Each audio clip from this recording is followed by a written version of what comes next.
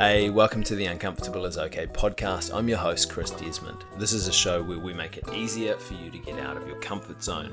Today, we've got Andy Donald for you. Andy is an archer, he's a pianist, he's a singer, he's a professional musician, he's a martial artist, he is a teacher, he's a photographer, and he's also a legally blind person with rod monochromatism, which is a rare visual impairment.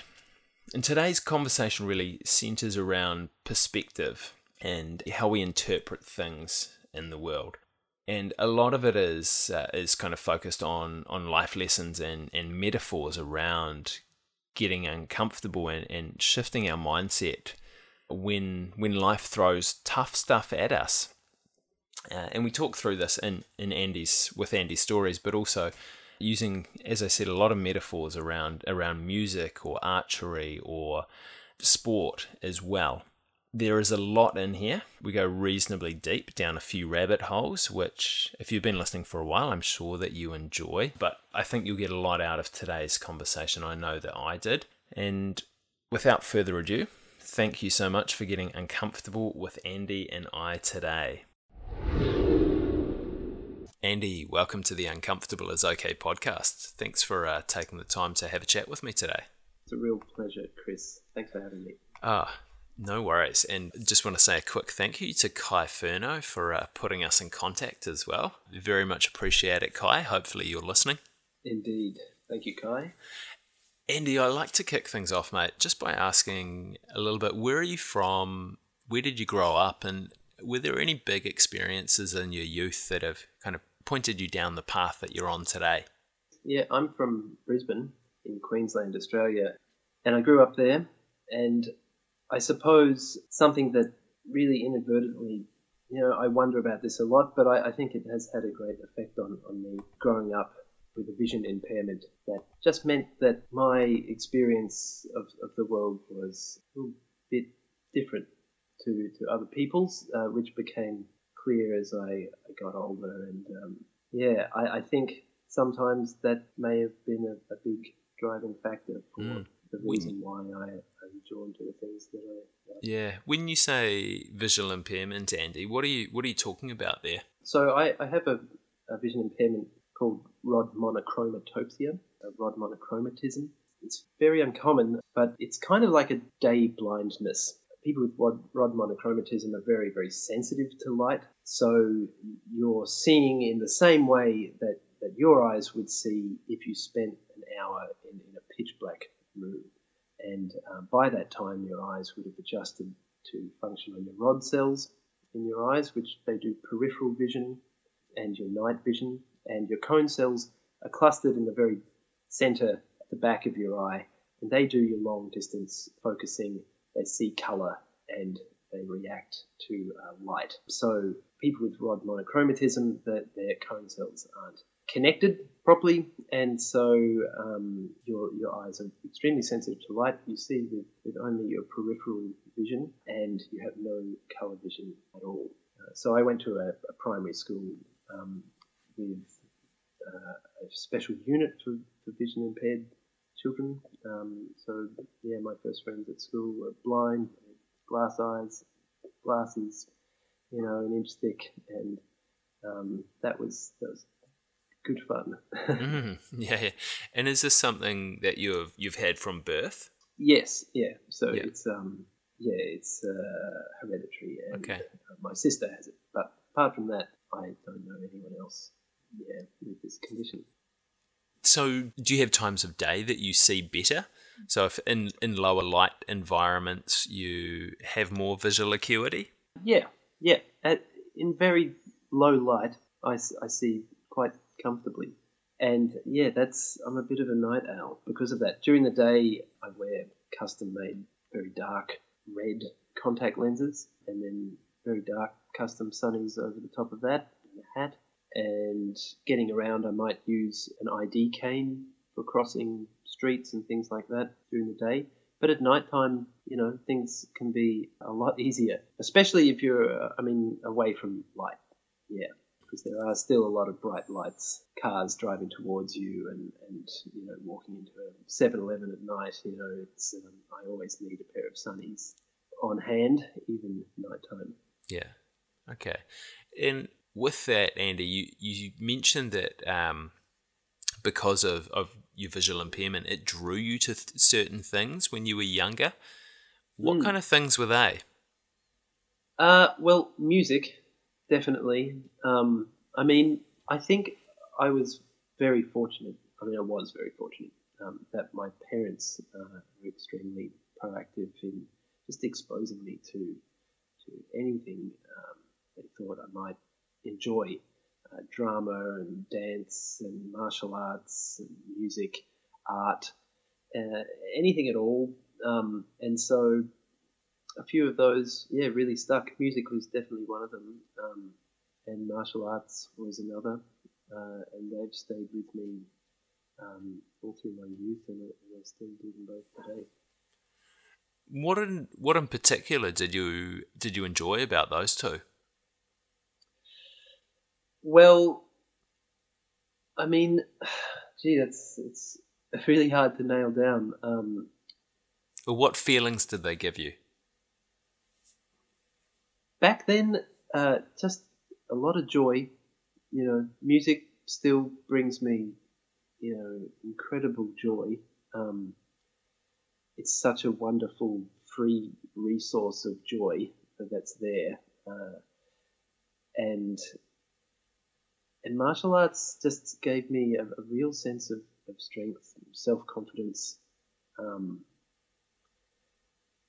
that in particular, I think really helped my confidence, and there was a certain sense of satisfaction, I think, in um, being better than other people that I knew could see a lot better than me, but just through persistence and um, really working at it, like yeah, yeah, it just gave me a great sense of self confidence. Mm. Yeah, and I can imagine that prior to finding those things, that actually your confidence was reasonably low. Um, Yeah, I don't think so, to be honest. okay. I was lucky to have a really wonderful uh, mother and father. I still have wonderful mother and father, of course, and they really just supported me. I've got a younger brother and sister. I didn't. Um, I don't think I went through anything that any other. Just the regular ups and downs and confidence issues of being a teenager. It's just that for me, my obstacle was in some way learning to um, adapt with this vision impairment and learning to cope. When I was a kid, I couldn't care less. Technology wasn't the same back then. I didn't have the sort of I didn't have contact lenses.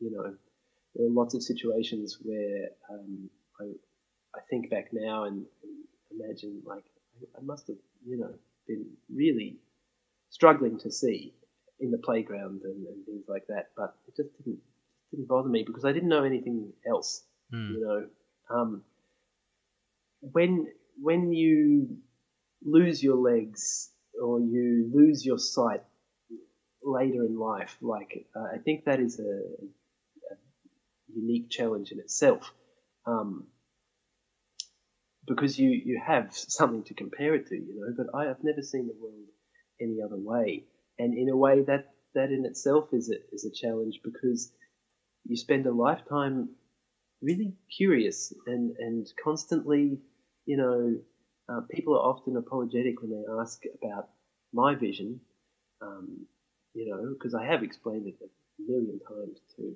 different people, but every time I talk about it to another person, it gives me a little insight into, how they see the world, and I find that just really fascinating.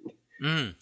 Yeah, to discover, and I still discover it, all the time, especially color, um, seeing in detail at long distance. It's just every time I get in a car and someone's driving me around because I can't drive because of my vision, I'm, genuinely impressed and amazed. I don't know how people see as well as they do, but they do. And so it's fascinating to me. Yeah, and I mean, that's a really interesting way to look at it. And that curiosity that you have, I mean, you said how people see the world, and are you talking like purely from a visual point of view, or are you talking also from a perspective point of view that you notice as well? Yeah, well, I think there's definitely some overlap there because how we perceive the world through our senses, it definitely affects how we interact with it, and some of the assumptions that people make. And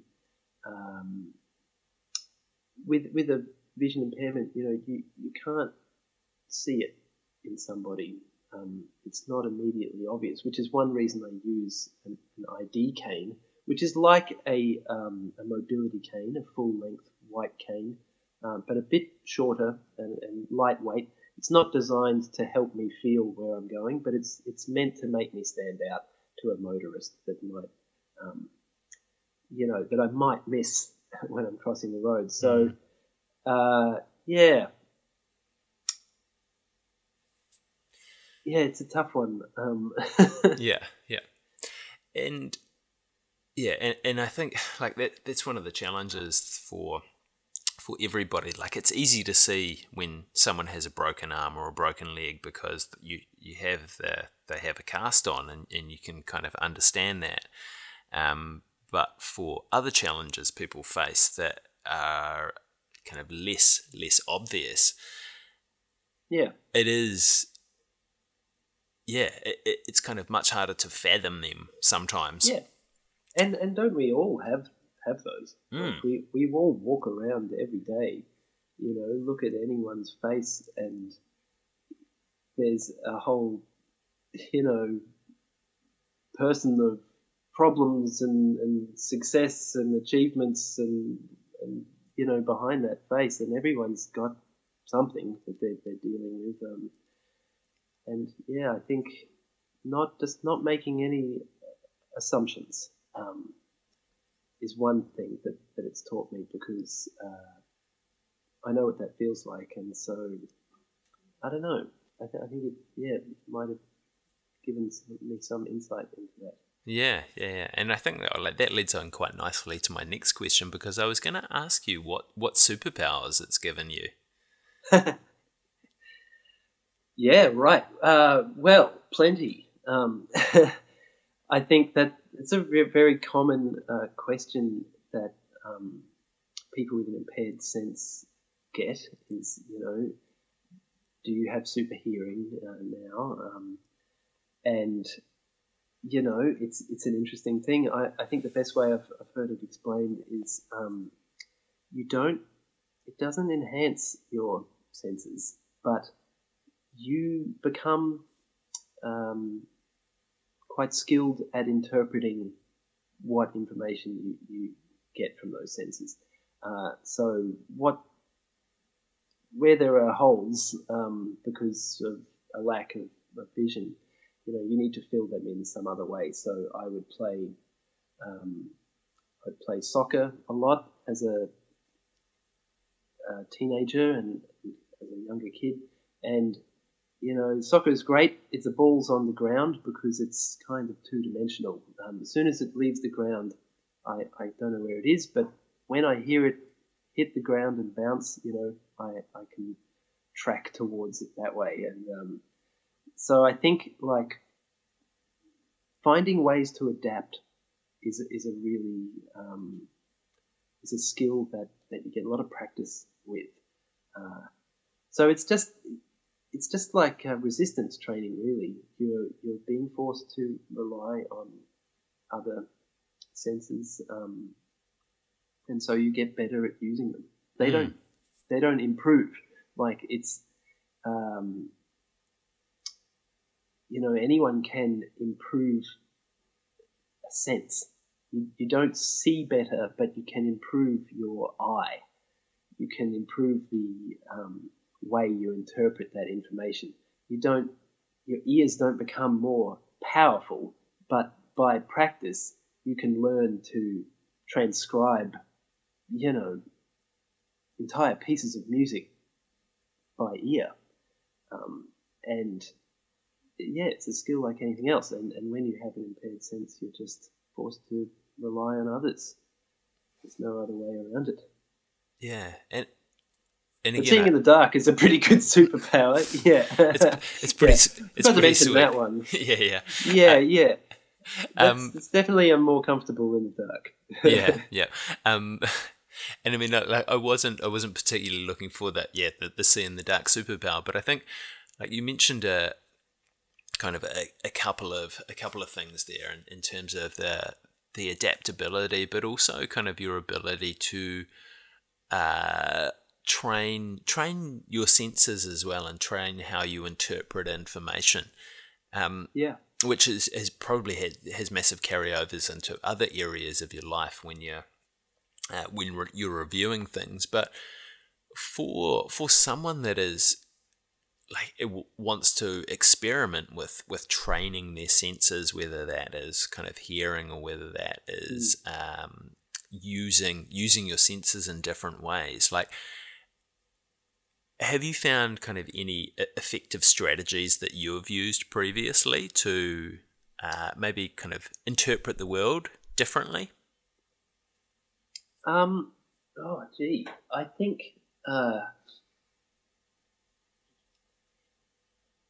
if you're trying to do something better, I mean, it sounds really obvious, but you just need to do it more and more and more. Repetition. I don't have any specific strategies except to say, well, for example, when I was studying music at university, we would have these transcription exams, and at first in fact, we did this back in high school as well. So I remember listening to a piece of music and thinking, how on earth am I supposed to pick out the bass line and write that down, and pick out not just the chord, but each note in the chord, and where that note occurs, in the middle, on the top, on the bottom. It just sounds like music to me. I can't extract that detail, but purely through practice, purely through trial and error, it's surprising. Just like doing push-ups, this week I did, this many. Next week, I got a couple of extra push-ups out of that, getting stronger every day. It's the same with your senses, I think. You put in the repetition, you teach yourself new rules, and you just pick it up over time. Yeah. I mean, martial arts is another one. Like, sorry. No, I was just going to say there's no shortcut for the repetitions of doing the work with whatever it is that you're working on. I mean, how do you push-ups is quite it's a nice one in terms of kind of feedback, that like it's easy to see, okay, I did 20 push-ups. Hello, Chris. Hey, have you got me there? Oh, sorry, mate. Having a bit of trouble again. Oh, how about now, Andy? A little better. It's just my end, I'm afraid. It tells me it's a little bit better now. I don't know if it is or not. There. Are you there? Yep. Can you hear me? Cool. I think we're okay. Yes, okay, yes. Cool. There are no shortcuts. One of the things, I love the term multi-potentialite, because I think it was a TED talk by Emily Wapnick, I think, first turned me on to this term. Sometimes I would get down on would start one thing, I would become obsessed with it, I would get all the stuff, I would learn everything about it, and then a couple of years later, I would be, or even a couple of months later, I'd be off on the next obsession. And I used to think that might be a problem, but I think embracing your multi-potentialism is a really liberating thing, or at least it was for me. And I just find tremendous crossover between each thing I devote myself to, whether it's playing the piano or doing archery or learning martial arts. There's just one of the really significant things that keeps popping up is there's no substitute for repetition, for muscle memory and that kind of stuff. And definitely, at a much deeper level, you're training yourself to interpret the information from your senses, and that's a pretty practical skill, Mm. And yeah, the term multi-potentialite fascinates me, and I want to come back to that. But one question that I have beforehand, I mean, press-ups is a good example that of getting feedback. So like one week you can do 15 press-ups, and then the next week you can do 20, and you can kind of see that feedback. Yeah. For things that are maybe a little bit more intangible, say kind of picking a bass line out of music, how do you kind of provide feedback to yourself from that to keep yourself motivated that you're getting better? It's not intangible at all. Okay. It's very tangible. You're like, that's it. That's exactly the right bass line. That's exactly the right chord progression. Or someone is like, that's not it. Or it's not it. But I think I know what you're getting at. I think sometimes that kind of stuff can seem almost, mystical, like a Zen thing. You have to just wait for it to appear. And sometimes I feel that way about motivation as well. Like,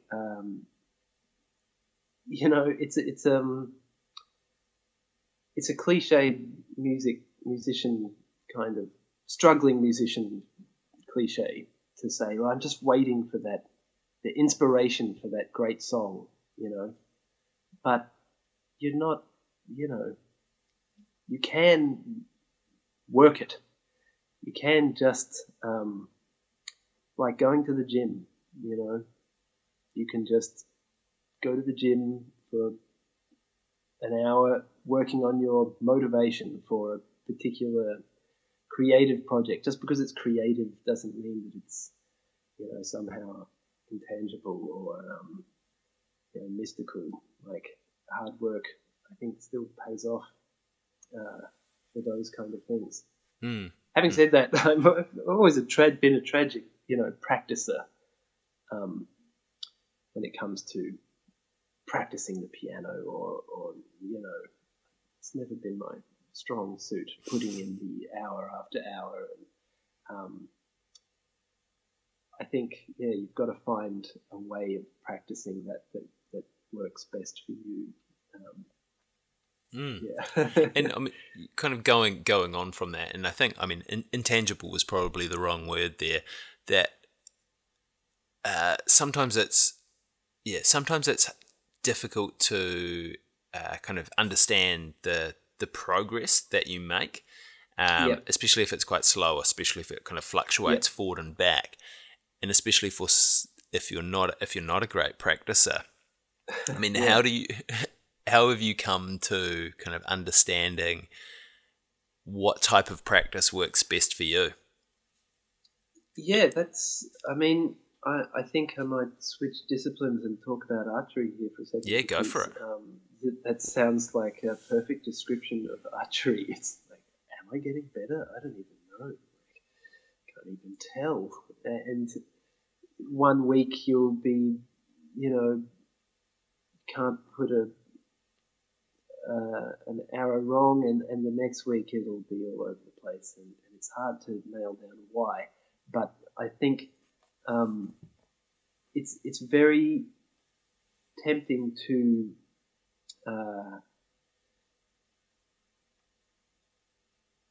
put expectations on ourselves and then completely, almost subconsciously, commit to those expectations. Like, that is a deadline I have to hit, or I've completely failed. If I don't hit the bullseye so many times, out of so many times this training session at the archery range, is a complete waste of time. Whereas you definitely have to be prepared for those forward and backward steps. And it can seem like a real momentum killer sometimes when you have those bad days, but it's not an individual day that makes the difference. I got to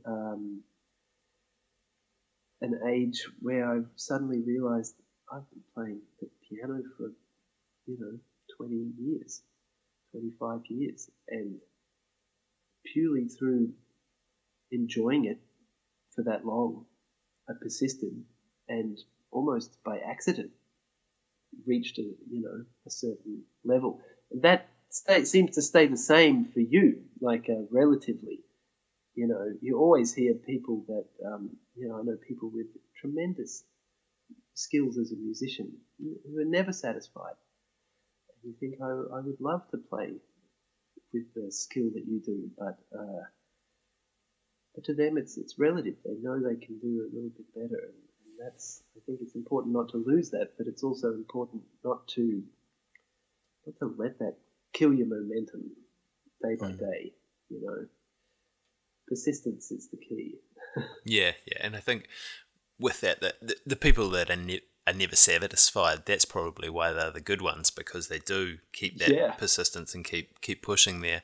But as you say, it's a balancing act with it as well, not to kind of let your expectations overwhelm you, and because you're not where you think that you should be at the moment, not to kind of let that derail your practice and your persistence with whatever skill that you're looking to attain.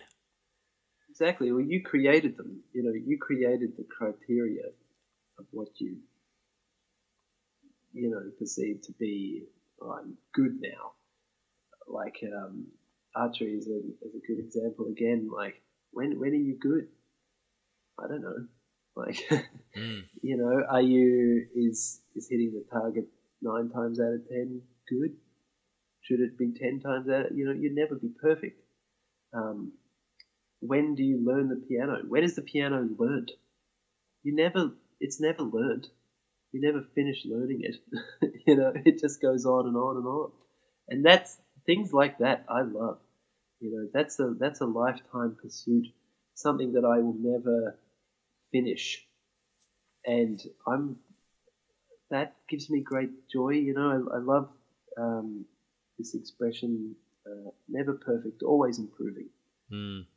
Because we're always improving, but the minute you think, nailed it, it's time to reassess, because there's a whole bunch of stuff you have yet to learn.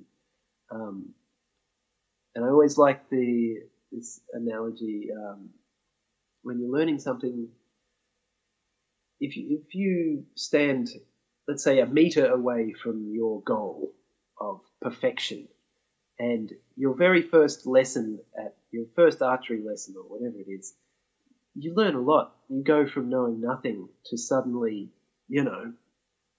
this whole world has opened up. And that's your first step. You take a step half a meter closer to your target. The next lesson, you take a step half that distance again. It's still a big leap. And then as you keep getting closer to your goal, you keep halving the distance of your step. And so you never ever reach that goal of perfection, but you're always getting closer to it. And I think especially once you get to a high level of something, your improvements are so subtle that maybe you're the only one that notices. But I don't know. There's still a drive to get that little bit, further, Yeah, a little bit closer. I like that way of looking at it actually. And it reminds me, I was told once that you only become a master when you die, Yeah, because that's while good. you're still alive, you're still a student. Yeah, yeah. Well, I like that. I mean, it kind of takes the pressure off, doesn't it? Mm, mm. Because you just do your best. And yeah, I mean, yeah, martial arts is full of that kind of. I'm now a master. I'm now a grand master. I'm now a divine super duper grand master. And It now I just can fly. exactly. Yeah, Yeah. yeah. It's a Um, funny one, isn't it? so you mentioned the term multi-potentialite earlier, Yes. Andy. I mean, can you maybe kind of give us a little bit of a definition around what that is? Right. It's not my term, but I, it really spoke to me. If you're interested, Google the TED talk on being a multi-potentialite. Are you a multi-potentialite? It's someone that might have a wardrobe full of, you know, some skis, uh, some hockey gear, a bird watching book, or whatever it is, all these hobbies piled up. Um, Someone that's constantly that's not afraid to walk into a completely new place and be the white belt again. To be the white belt over and over and to start something new. I guess it's kind of the opposite to a specialist. So I know musicians that specialize in one instrument, and they've certainly been through periods where they've practiced that instrument 10 hours a day, 7 days a week. That's all they ever did. And they really became very good. You would hope so. Uh, but for me, I just, I need, I guess I have a short attention span or something. And I just enjoy having more than one pursuit on the go. Um, and I used to worry like, oh no, I really should just stick at this one thing, and not resist the urge to start something new that I'm really, kind of interested in. But now I go with the flow and embrace that um, urge to start something new, um, because yeah, it's what what I have realized is that it's all the same skill set. After a while, you're just going back to the same toolbox. Whether I, decide I'm going to learn to sing properly, I'm going to learn how to properly sing, or I'm going to learn how to do Brazilian Jiu Jitsu. Like, it's strange, but there's a lot of crossover even with something, as seemingly so different as those two things. Yeah, and I mean there are a lot of kind of learning strategies that you can apply to both of those, and I think like one of the most important ones in that area, like you mentioned it as the not being afraid to be the white belt, or like some people talk about it as having a beginner's mindset, that actually Yeah, I'm yeah, not afraid to be a beginner. Well, maybe I'm not afraid, but I can deal with being a beginner in this yeah, situation. yeah. I think it's a similar concept to mistakes are good. You've got to be prepared to make mistakes. One of the things I teach when I'm teaching piano, I'm from a jazz background rather than a classical background, and so I have a strong emphasis on improvisation in music, and that's a really interesting example of this mindset issue of just letting go. I have accomplished pianists come to me for lessons who can play really well, but have never improvised, and all the skills are there. It just takes the ability to let go, and not being afraid to make a mistake is perhaps the biggest hindrance to that, because they're so used to looking at music on a page and saying, right, that's middle C. I can see it on the page. I know where it is on the piano. When I press it, it's going to sound exactly the way I predict. But when you don't have that spelled out for you, something unpredictable might happen, and you might make a mistake. In very young kids, I don't see that. They're usually totally willing to have it sound. They haven't learnt these rules yet. And then somewhere around, 10, 11, 12, kids start to become a little bit cautious about making a mistake, about getting it wrong. I think that's it. And school doesn't help that. This kind of testing right and wrong, it doesn't foster that curious mindset and that willingness to make a mistake so you can learn from it. You play a bad note, at least you didn't appreciate it. Make a note of it and don't do it again. Yeah, and I mean, I'm someone probably that battles a little bit with kind of the battle between my inherent curiosity and being afraid to make mistakes and playing by the rules. But I mean, you teach people, Andy, how to improvise. Like if you were going to be teaching someone who did play by the rules, how to improvise, how to kind of become more comfortable with mistakes, what would be the process that you would go through? Exposure therapy to start with. We'd start by playing some music, and making those mistakes, especially when.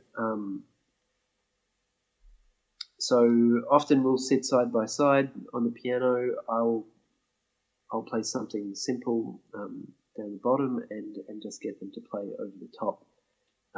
And the very first note, there's often all this hesitation and they're not sure, and eventually they commit half-heartedly to pressing the key, but it didn't sound the way they expected, and there's often a recoil in disgust. And then that's the note that I say, all right, let's play that over and over again. Let's listen to, it sounded bad when you heard it because it was a surprise. But is it really bad? Yeah, I think that's a cool way to look at it, and I think that's super applicable to. Yeah, there are no wrong notes. They're just surprise notes. Yeah. Maybe that's the title for the episode. Actually, the surprise note. Andy, I wanna ask you some questions that I ask everyone towards the end of the chat.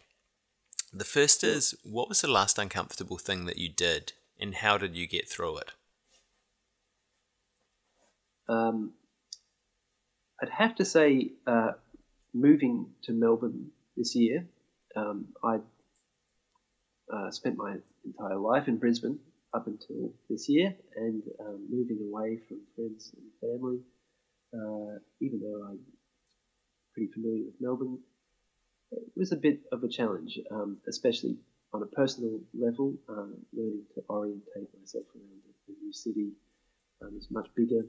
It was quite a challenge at first.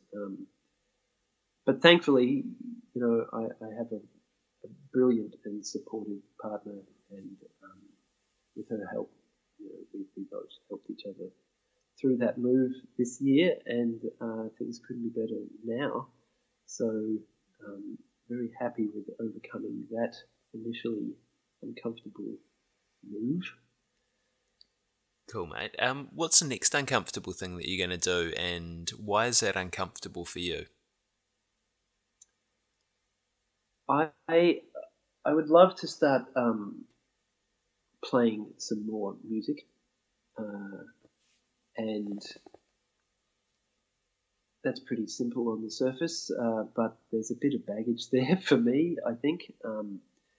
Moving to Melbourne, it's a very musical city, and there's a certain level of intimidation, I suppose, and also it's just, the usual baggage of doing something that you love, and the exposure and risk that comes with that. But I think it's one of those things that, there's so many things telling me not to take that risk that I could just avoid the whole problem by not playing music again. But I know I'm going to, and I'm just going to push through that feeling, and because I know on the other side there's a much bigger reward to be had. So that's going to be a challenge, but it's kind of an inevitable one that's just approaching, and I think especially next year will be the year I hit Melbourne with some music. Cool, mate. And that segues quite nicely into the next question, which is, do you have any strategies that you use to approach uncomfortable situations? One with music that I find applies to a lot of situations is fake it till you make it. It sounds bad on the surface, but I really mean just, you're not going to feel confident all the time in every situation. Being the white belt the first time, in a new situation, but if you believe you're confident even when you're not feeling very confident, then it does seem to have a flow-on effect, and I've found many times with my music that I just don't feel like being on stage or the center of attention right now. But I don't know. You can really get yourself over that initial speed bump, I think, by just pulling it together and and trusting in yourself. That's what that means to me. I think fake it till you make it really means just believing in yourself, believing that confidence and that skill is there, even when it feels like it's just not. I agree with that as well, and I think it's that it is that trust in yourself that is important, even if you are in the beginner stages. Andy, I've got two more quick questions for you, mate, but I just want to take a moment to say thanks so much for taking the time to have a chat with me today. But also, thank you for exploring your curiosity as well, and being a multi-potentialite and the consistent student. You're a great example to everyone else out there as well about how to do that. My first question. You, Chris. That's very kind. My next question for you, mate, is if people are interested in you, how can they find out a little bit more? How can they kind of follow along with the stuff that you do? Well, you can find me on Instagram, Nocturnal Archer. Nocturnal_Archer is my Instagram name. It's a lot of archery on that particular place, but otherwise, that's probably the best place to find me, I would say. Yes. Cool, mate. Come along and yeah. That sounds good. I'll pop a link for that in the notes for the show. And Andy, Thank you. last question for you. Do you have a challenge to leave me and the listeners with this week? Oh, gee, that's a good one. Yes, let me think. Well,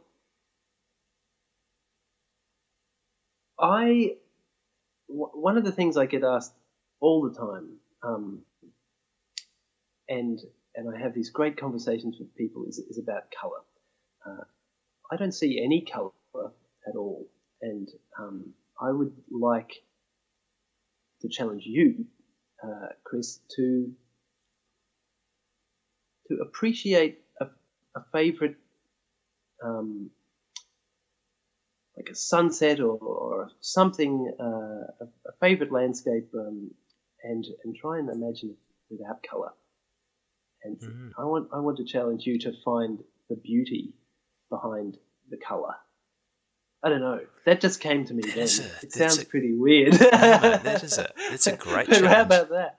I love that one, actually. I'll do that, and I'll let you know how I go.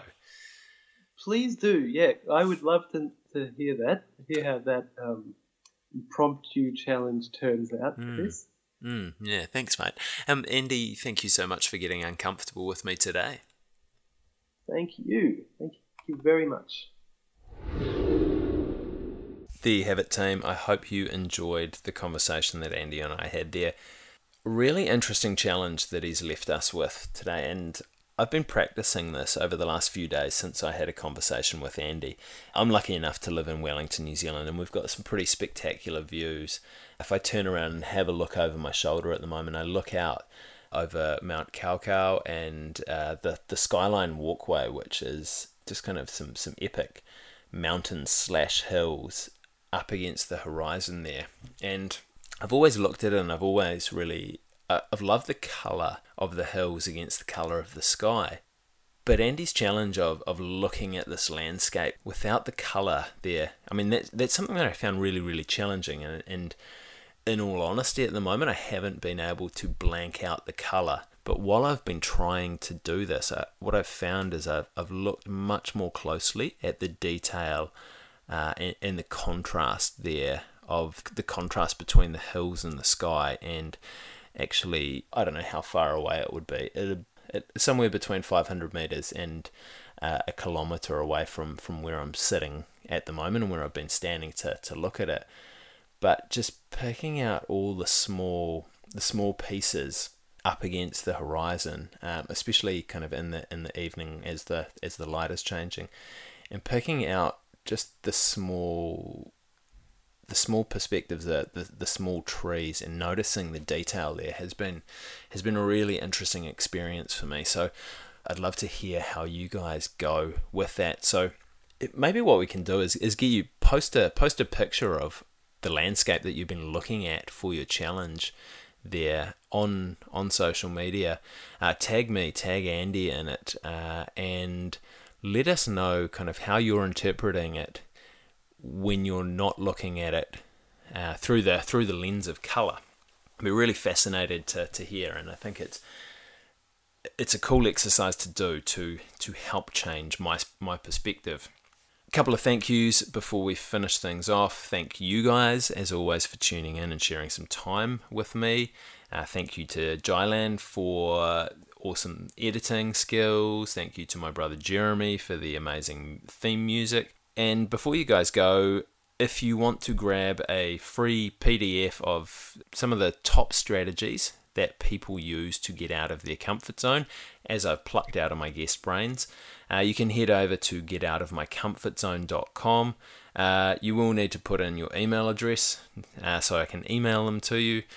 I send an email maybe once every 3 months, so you're not going to get overly inundated with emails. But it's just something that I can give back to you guys for tuning in on the regular and making it to the end of the podcast. Thank you so much for getting uncomfortable with us today. We'll see you again on Friday.